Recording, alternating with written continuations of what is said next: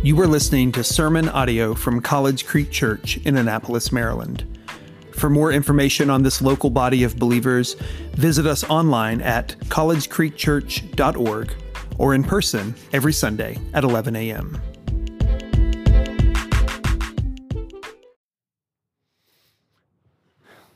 The resurrection of Jesus Christ is the reason that I'm a Christian today.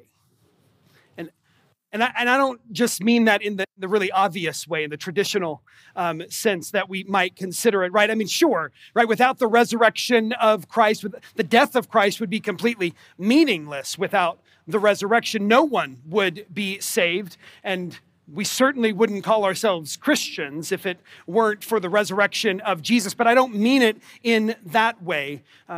What I mean when I say that the resurrection of Jesus is the reason that I'm a Christian today is completely different. What I mean to say is that I can't get around the resurrection of Jesus.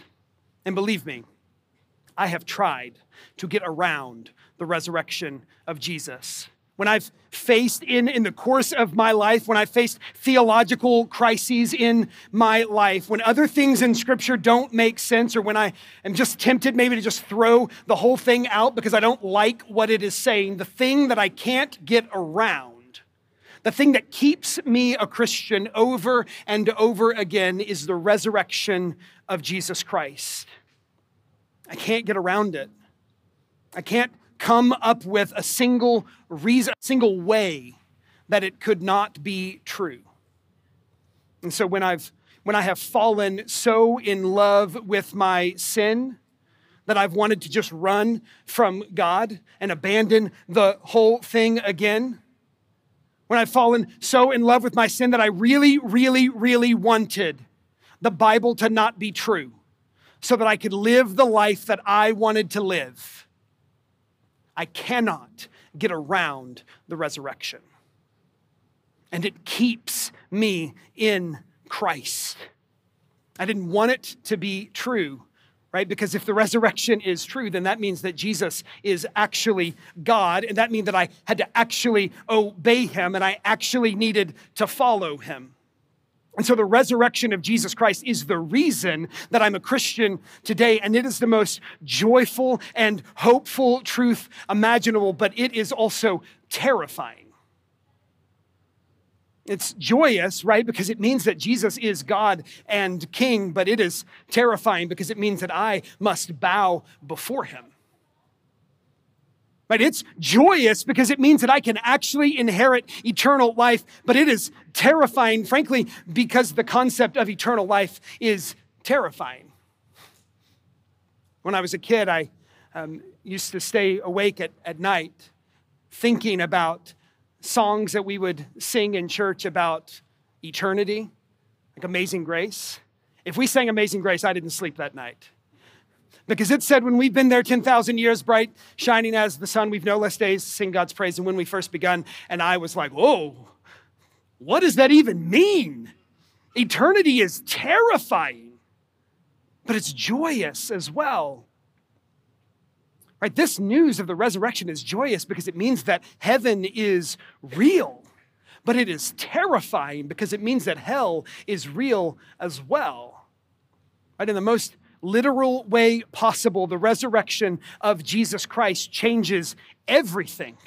And that fills me with joy and hope because there is a whole lot of brokenness in this world that needs to be changed. But that also fills me with terror because there's a whole lot of things in my own life that need to be changed as well. Because now, right? Now I am an ambassador of that newness to the world. I'm supposed to be going out and telling other people about all of the things that need to change because the kingdom has come. And I'm supposed to tell people who are willing, they have proven over and over again to kill people with such news. And yet that's the thing that I'm called to do because the resurrection is real. And that mixture of joy and fear that we might feel even today is something I can't even imagine what it felt like on that very first Easter Sunday when those women came to the empty tomb, that first Easter Sunday. In all of the gospel accounts of the resurrection, we find that they experienced both joy and fear at the same time. And so this morning, we want to read one such account from Matthew chapter 28. If you've been with us for the last several months, you'll know this, that we've been working through the book of Matthew since the beginning of December. And just last week, we considered the death of Christ, the loneliness of the cross, because we saw not only Jesus hanging on the cross, but hanging there on the cross all alone. In the middle of the day, unexplainable darkness covered the earth, and then with a loud cry, he breathes his last. He gives up his life. And it says that the earth shook and the graves opened and the temple curtain tore in two, and the centurion confessed, truly, this was the Son of God. And then just after that, in chapter 27, we're told that they buried him in a tomb that was borrowed from a guy named Joseph. And I just want to show you one thing about that burial as we move forward. In Matthew 27:61, it says this about the burial. It says, Mary Magdalene and the other Mary were sitting opposite the tomb. I just want you to tuck that away. It is the same two women that we are going to encounter in our text this morning in chapter 28. They saw the tomb being closed on Friday night. They were there, but now on Sunday morning, they saw it back open again. And so let me just read for us our text from Matthew 28. We want to consider verses 1 to 15 of our text. If you have your Bible, go ahead and turn to Matthew 28. If you picked up one of these Bibles on your way in, you'll find it on page 926. And if you don't have a Bible of your own at home, we please take one of those with you. It's our gift to you. We'd love for you to have a copy of God's Word of your own. Let me read Matthew 28, 1 to 15. It says, Now after the Sabbath, toward the dawn of the first day of the week, Mary Magdalene and the other Mary went to see the tomb. And behold, there was a great earthquake, for an angel of the Lord descended from heaven and came and rolled back the stone and sat on it. His appearance was like lightning and his clothing white as snow. And for fear of him, the guards trembled and became like dead men. But the angel said to the women, Do not be afraid, for I know that you seek Jesus who was crucified. He is not here, for he has risen, as he said. Come, see the place where he lay, and then go quickly and tell his disciples that he has risen from the dead. And behold, he is going before you to Galilee, and there you will see him. See, I have told you. And so they departed quickly from the tomb with fear and great joy and ran to tell the disciples. And behold, Jesus met them and said, Greetings. And they came up and took hold of his feet and worshiped him. Then Jesus said to them, Do not be afraid. Go and tell my brothers to go to Galilee, and there they will see me. And while they were going, behold, some of the guard went into the city and told the chief priest all that had taken place. And when they assembled with the elders and taken counsel, they gave a sufficient sum of money to the soldiers and said, Tell people his disciples came by night and stole him away while we were asleep. And if this comes to the governor's ears, we will satisfy him and keep you out of trouble. And so they took the money and did as they were directed. And this story has been spread among the Jews to this day. So the two Marys were there when the tomb was closed. They saw it. Right? They saw the body go in. They saw the stone rolled in front of it, put in place. They knew the tomb. They weren't confused. They didn't show up at the wrong cemetery on that day. They knew where they were going, and they knew what to expect, right? They knew what to expect when they got there. They were going to see a tomb with a stone in front of it and a dead body inside of it. But when they got there, things were not as they had anticipated, right? Instead of finding soldiers guarding the tomb, they found them just passed out in fear. And instead of finding Jesus, they find an angel of the Lord. And the angel is kind enough to open the tomb up for them so they can look inside. Jesus is already gone. He opens the tomb up so they can go inside and see that Jesus, in fact, is not there, right? They went to find Jesus, but they found something far better. They went to mourn his death, but they left trying to comprehend his resurrection. But Jesus was just doing them what he said he was going to do. He just did exactly what he already told them he was going to do. That's what the angel says. He says, just like he said he would. Kind of like, why are you even here? Like, I had to come all the way down here to earth to let you into the tomb to see that he's not there. He told you over and over again he wasn't going to be there. What'd you come back out here for? Jesus told them repeatedly, I'm going to be killed by the Jewish leaders. He told them repeatedly, I'm going to rise again. In fact, on Thursday night, the very night that he was arrested, he told them this. This is Matthew 26, 31 and 32. It says, and Jesus said to them, you will all fall away from me this night, for it is written, I will strike the shepherd, and the sheep of the flock will be scattered.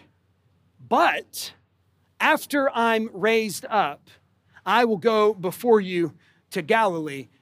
In other words, it's kind of strange that they went to the tomb when Jesus told them to meet him in Galilee. But it's hardly the only time in Scripture that Jesus told them this was going to happen. In fact, this is what's crazy.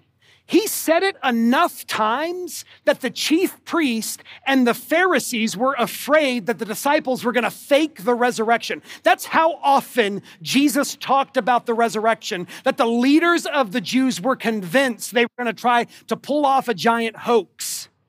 And so they put a guard at the tomb, but little did they know that the disciples either didn't seem to remember these prophecies. They certainly didn't believe these prophecies. They were terrified that they were the next in line for execution. And so while the Pharisees were placing a seal on the tomb so that the body couldn't be taken out, the disciples were locking themselves into a room so the Pharisees couldn't get in. But Jesus did exactly what he said he would do. He rose from the dead. And that changed everything. And so, how do we respond to the resurrection of Jesus? I think we can look at the example of those in our text. We'll see two things that we ought to feel and two things that we ought to do. So, two things we ought to feel. It's right here in the text. It says in verse 8 that they departed from the tomb with fear and great joy. The resurrection brings fear. Theologian Esau McCaulley says, Easter is a frightening prospect. For the women, the only thing more terrifying than a world with Jesus dead was one in which he was alive. The resurrection of Jesus lets us know that once again, we have far underestimated the power of Christ. Just think, just when we think we've gotten sort of a handle on who he is, we finally figured out this God-man, Jesus Christ, and then he does something like this and lets us know that we have not adequately appreciated his power and his calling. He does something so powerfully outside of our concept of reality that all we can do is tremble in fear. And it's certainly not the first time this has happened to the followers of Jesus. Mark chapter 4 tells us about a time that the disciples and Jesus they're in a boat. And they're out on the Sea of Galilee, and there's this storm coming that's threatening to break the boat apart, and Jesus is just sleeping, right? And the storm's coming, and they really think, we're about to die here. This boat is going to capsize. And when they fear for their lives enough, at their wits' end, the disciples run to Jesus, and they ask him to help them. And he gets up in Mark 4:39. It says, he awoke, and he rebuked the wind and the sea and said, peace, be still. And the wind ceased. And there was a great calm. And then he says to them, why are you so afraid? Do you still have no faith? And the disciples were so afraid. They were certain that they were about to die. But then with a word, the sea is just glass again. And this is what it says in verse 41. It says, they were filled with great fear and said to one another, who then is this, that even the wind and the sea obey him? Perhaps the only thing more frightening than a storm destroying your boat is a person who can calm a storm with a word. Peace. Be still. They had so underestimated his power and his glory that when they saw it on full display, it was utterly terrifying to them. And here again, right at the empty tomb, we find they have underestimated his power and his glory. It's certainly not the only reason, though, that it is terrifying. The resurrection is fearful because it means that the kingdom of God is moving forward.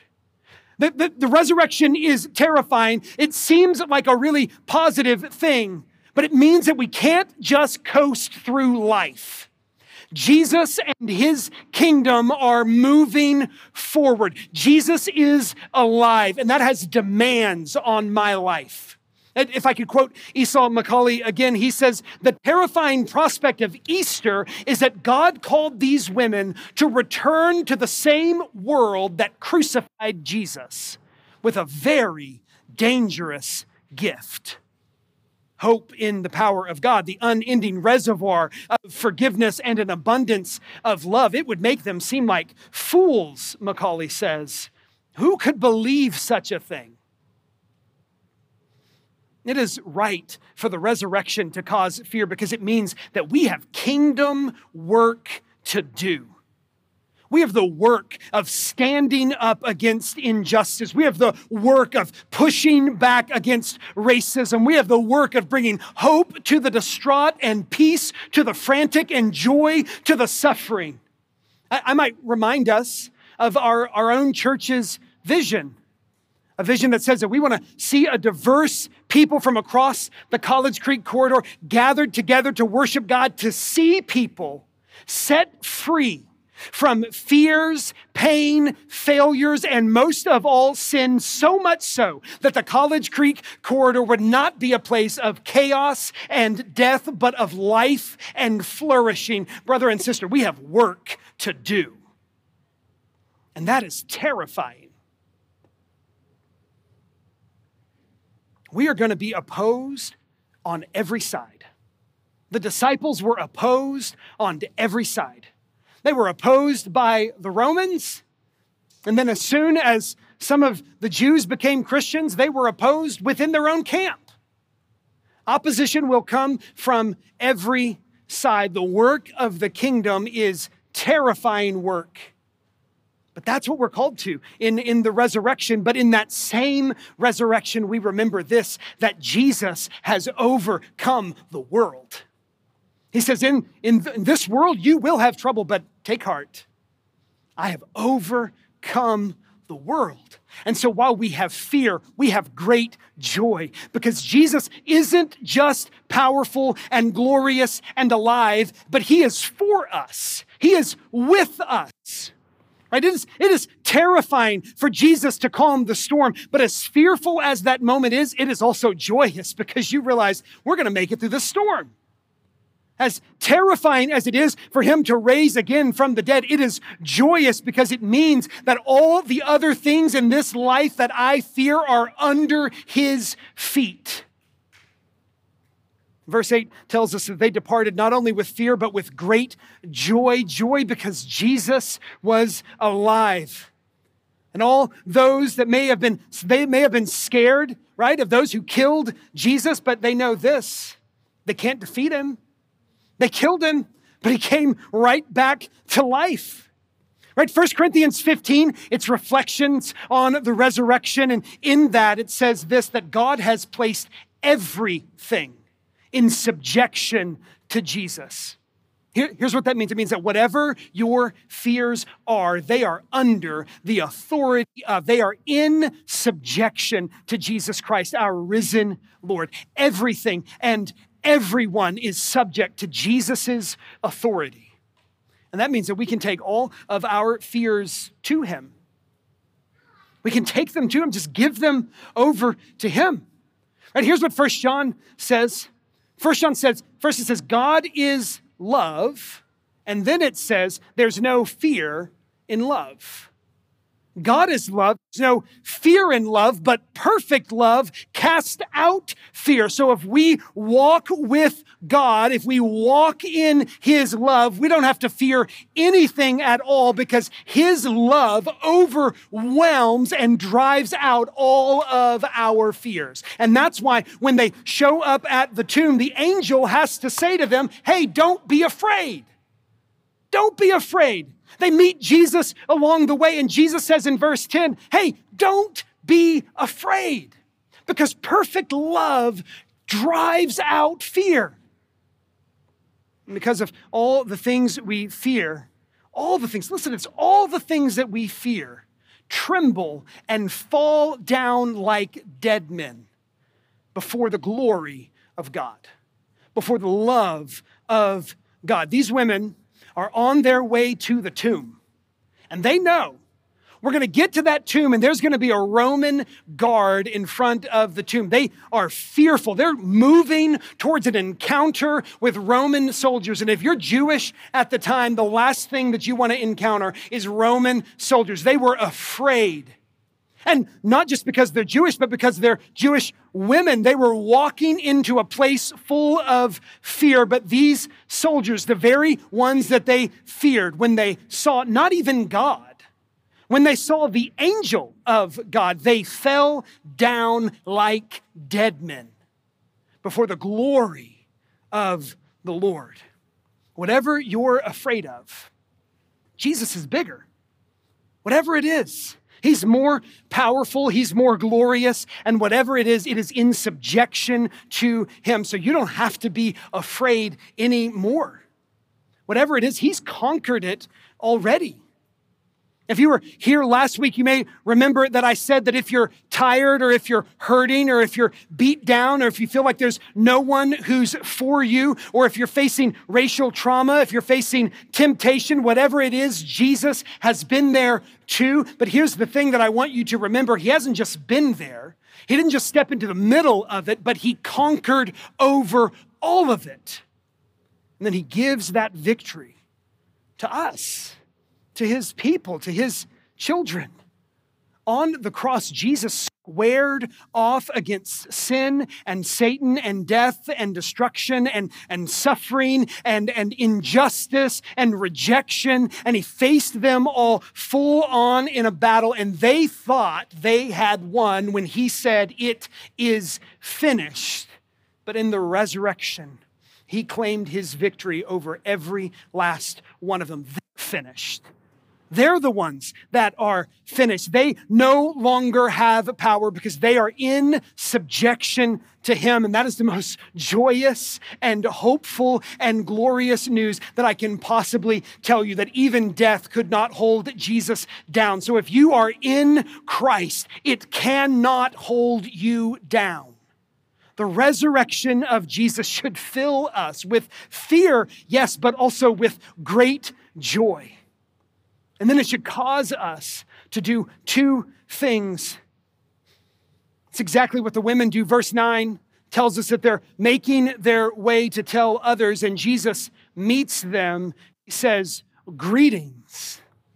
And they just fall on their feet, and they grab a hold of him, and they begin to worship. The resurrection of Christ ought to cause us to worship. You know, the Bible only really gives two pieces of evidence that Jesus rose from the dead. It doesn't tell us how it happened. It just says, here are two things you should know. One, there's no body in the tomb, and two, a bunch of people saw him. Those are the only two pieces. We see them both right here in this passage. Evidence is the tomb was empty, right? So they started off there, and that was kind of startling to them. The tomb is empty. What happened? What's going on here? But then when they see and interact with Jesus, when they actually have an encounter with him, they could do nothing else but just fall down and worship him. That's the most logical thing that we could even imagine to do. So let's take Jesus out of the equation. How would you respond if someone told you they were God and that they were going to rise from the dead. And then you watch their dead body get put inside a tomb. And then a couple of days later, the tomb was empty and the guy that told you he was going to rise is walking around. How would you respond to that? Because I feel like if it's me, the way that I would fall down and worship him, right? It's the only logical thing to do. And that's exactly what Jesus did. And so we worship. The most logical response to the resurrection of Jesus is worship. And yet, frankly, we do it so seldom. Right? We're just so seldom willing to fall down and worship him. Because we're thinking perhaps about ourselves, perhaps about everybody else in the room. We're thinking about a whole bunch of people, but we're not thinking about Jesus. Because if we thought about what he actually did, we would fall down and worship him. We get far more excited about a comeback on the football field or on the basketball court than we do the greatest comeback of all times, that Jesus would raise again from the dead. And so I don't know where you're at today. I don't know what your relationship with Jesus is. I know a lot of people just kind of come to church on Easter because it's Easter. But consider this. If Jesus really rose from the dead, doesn't that just demand that you would worship him? Right? And that's the thing. That's what I was saying at the very beginning of all of this. In my own life, there have been all sorts of things that I don't understand. I have studied theology a lot. I've studied the Bible a lot. And here's what I'm going to tell you. I don't understand it. There's a whole bunch of it that I do not understand. And even more than that, I don't like it. There's a whole bunch of stuff in there I don't like. I wish it said something different a lot of the times. But here's the thing. I can't get around the resurrection. I can't get around it. And as long as I believe that Jesus rose from the dead, I must worship him. Because there's simply no other way to respond. Right, so you could believe that he didn't do it, but if he did it, how could you not worship him? And if he did it, how could you keep it to yourself? Now, that's the second thing we see. As soon as the Marys see the evidence of the resurrection, they are sent on mission to tell other people about it. The angel shows them an empty tomb, and then he sends them out to tell others. They encounter Jesus on the way, and then he sends them out to tell others. If Jesus really is who he says he is, if there really is great joy and hope to be found in him, if he really has conquered over everything that we fear, then how can we keep it to ourselves? The resurrection demands that we would tell other people about it, that we would share our fearful but joyful worship with others, that we would invite them in to the same sort of thing. And that's what we see happening all through this passage, but all through the New Testament. In this passage, as soon as they received the message, they didn't just go tell people. It says they went quickly and they ran to go and share it. And if you move forward just a couple of days, I suppose, months in the story, what you'll find in the book of Acts is that this message of the good news of Jesus, nobody can keep it to themselves. And so we have these two guys, Peter and John. Peter and John preaching. Talking about the resurrection. They just want everybody to know that Jesus rose from the dead. So much so that the very same council, the very same people who killed Jesus, bring them in. And they said, listen, you can't talk about it anymore. We don't want to hear you talking about this Jesus anymore. And this is what they say in Acts chapter 4, 19 and 20. They say, whether it is right in the sight of God to listen to you rather than to God, you must judge, but we cannot but speak of what we have seen and heard. He said, we just simply can't shut up about it. I can't keep myself from talking. Some of you know what it's like to not be able to keep yourself from saying certain words. You know what that's like. right?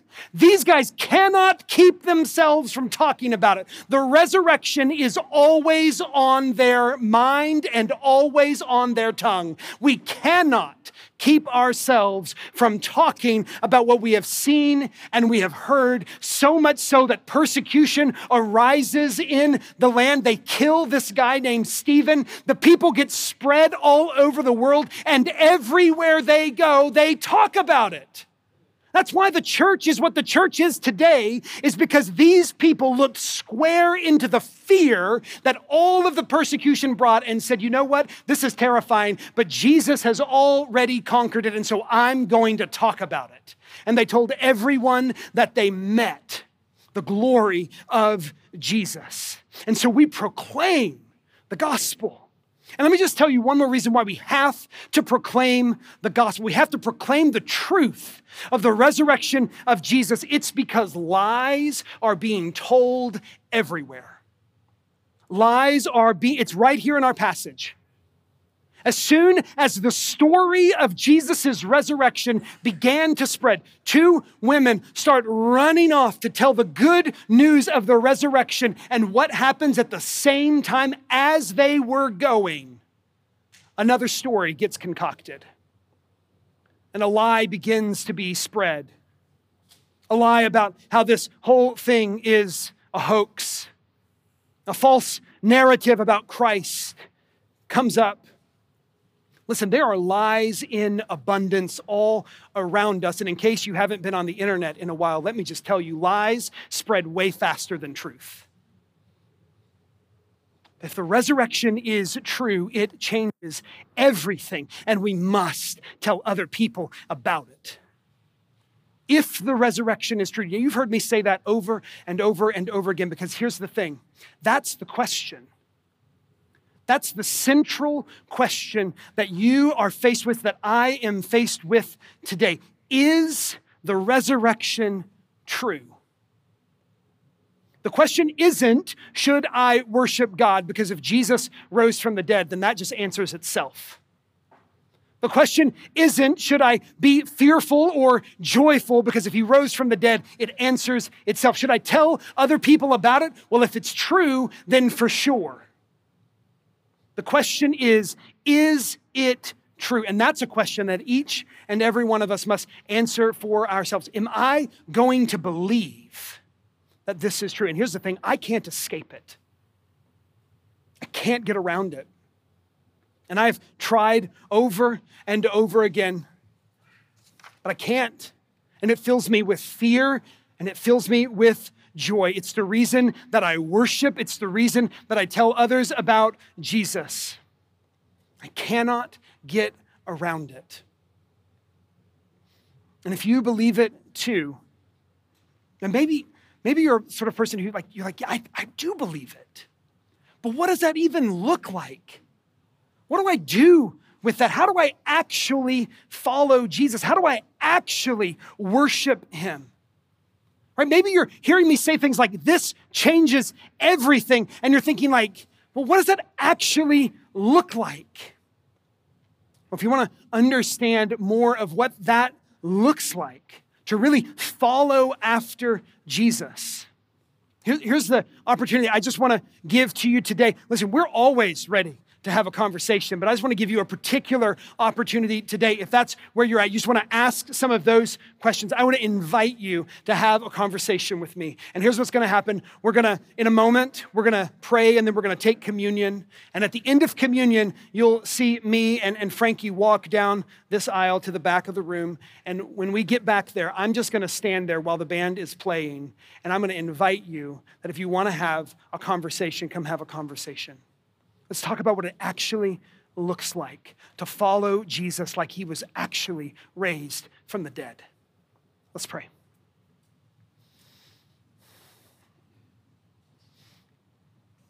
Lord Jesus, what incredible joy you bring. That you would go to death, but that you would refuse to stay dead. That you would grasp a hold of victory and raise back from the dead. And then that you would look at us, even us, and that you would say to us, even as you said to these women in our text, just greetings. Here I am, raised from the dead. That you would display yourself to us. Lord, thank you. Lord, we give you praise for that. Lord, we worship you, our risen God, our risen King, our risen Lord. And so, Lord, we pray. Lord, we pray for those who, even in this room or those that we will encounter, Lord, who do not yet know you. We ask, Lord, that you would display yourself to them in such a way that they cannot get around you.